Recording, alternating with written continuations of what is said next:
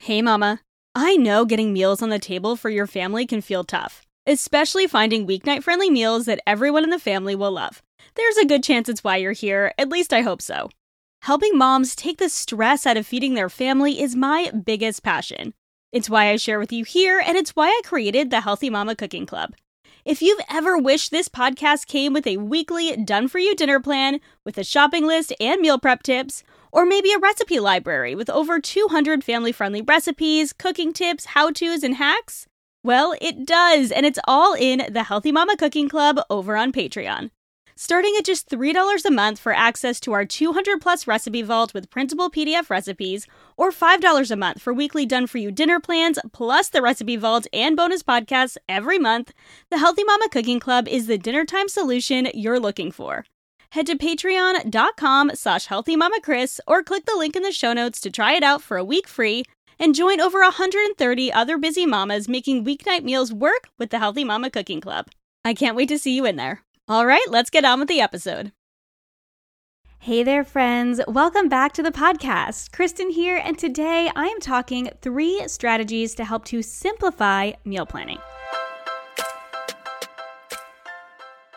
Living a healthy, balanced life is no small feat, especially when you're a mom. With meals to cook, laundry to load, work to do, and humans to raise, it can be easy to feel like we're in an on-again, off-again relationship with healthy living. But it doesn't have to feel this way. I believe living a healthy life has become way too complicated. What we need isn't a new plan or program telling us what to eat or how to live. We need simple, uncomplicated routines and information that's going to help us live our best, most beautiful life without rules and restrictions. Join me, Kristen Dovniak, holistic health coach, certified intuitive eating counselor, and mama of 2, for weekly conversations on what it means to live a healthy, balanced life, uncomplicate eating, and simplify in every area of mom life.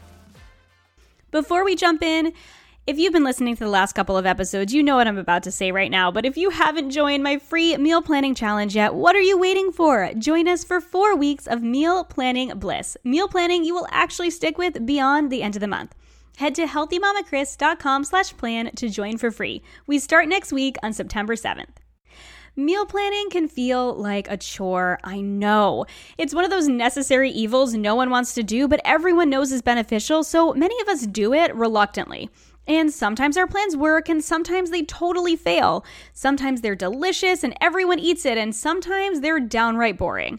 But as with any habit that's going to improve our life, consistency is key. And meal planning should make your life easier, not harder. So today, I want to share 3 strategies for simplifying meal planning. P.S. I have a whole episode on meal planning for back to school from last year, so if you want more of the basics, head to that link in my show notes.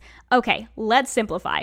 Strategy number 1, don't try and reinvent the wheel. Start with what you know. The 2 biggest mistakes I see women make when it comes to meal planning are, number 1, planning meals that are too complicated or don't fit in with the time that they have, and number 2, creating a new plan with 5 to 7 new recipes every single week. Mama, it does not have to be that complicated, trust me. This really starts with a couple things here. Number 1, it starts with looking at your calendar. You want to base your plan on 3 things. Okay, number 1, how often you shop. So if you want to shop at the grocery store every week, then you want to create a weekly plan. If you want to shop at the grocery store every couple of weeks, well, then you want to plan for 2 weeks at a time. So that's number 1. Start by planning based on how often you shop. And number 2, plan based on your schedule. Remember, this needs to work for you. This is why so many pre-made meal plans off the internet just simply don't work for you in your life because they don't know your life. So that's why these plans don't last, and it's so much more helpful to make something that actually works for you and your family. I want this to work for your family and your life. So number 3 is asking which days are the biggest struggle. These are the days you need the easiest meals, whether it's a crock pot meal or an Instant Pot dinner or something you've already prepped ahead. Plan accordingly based on your schedule when you need the most support. This also means utilizing a family favorites list to start with your tried and true meals you know your family loves and that you can make easily. Balance happens over time. You do not need to eat the same meals weekly, but you can start with 2 to 3 meals that are staples and add new ones from there. Make sure the cooking time is reasonable for the time you actually have, or do some light prep to ease the burden. Strategy number 2 is utilize my 4-3-2-1 method. Okay, you guys, I could literally write a whole episode just on this method, and for that reason, I have a whole mini course coming out on it later this month. It's launching with the relaunch of my meal prep course, so if you're into this, stay tuned and get on the wait list at the link in the show notes, but I'm going to give you an overview of the process now. The 4-3-2-1 method is something I originally created geared towards meal prep based on a couple different methods I've heard from fellow food bloggers, but I wanted to find a way to simplify the process for both prep and planning, and this is it. I've been using it for about the past 18 months myself and with clients, and everyone I've talked to, everyone that's implemented, loves how much this simplifies meal planning and food prep. So here's how it goes. 4 produce items. This is dinner only. Breakfast, lunch, and snacks are up to you. So you can add those in as well. And this doesn't include staple produce items that you always have in your fridge. So for us, that's carrot, celery, and onions. So we don't include those. This is other produce items. 3, proteins. This can be animal-based proteins or plant-based proteins, whatever floats your boat. 2, starches or grains. So this can be rice, quinoa, potatoes, sweet potatoes, winter squash, whatever sort of starches or grains you like as sort of a base for your meal. 2 of those.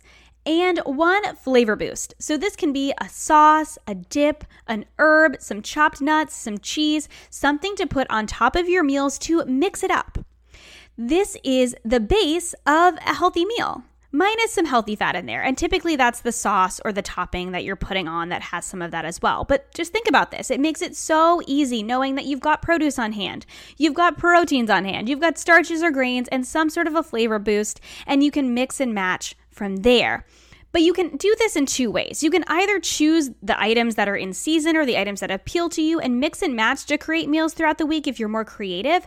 Or what you can do is choose 1 or 2 recipes either off your family favorites list or something that's on your list of meals to try, maybe something you found off of Pinterest, and then choose 2 to 3 more that have similar ingredients. This eases both the planning and the prep that week. So for instance, if I want to make my Tex-Mex turkey taco pie, which is one of my most popular recipes on my website, that protein is ground turkey. The produce that are in there are onions, which are a staple produce, and some peppers, and then there's sweet potatoes on top and some cheese. So I would think, okay, I've got a produce item there, I've got a starch there, I've got a protein there, and a flavor boost.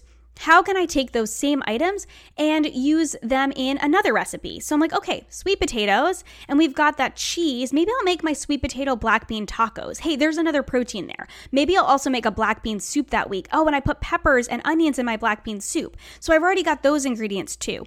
Do you see how that works? It simplifies things so much. Whether you just want to start with ingredients or you want to start with a recipe and go from there, when you do prep, you're prepping a bunch of the same ingredient together instead of prepping 17 different produce items.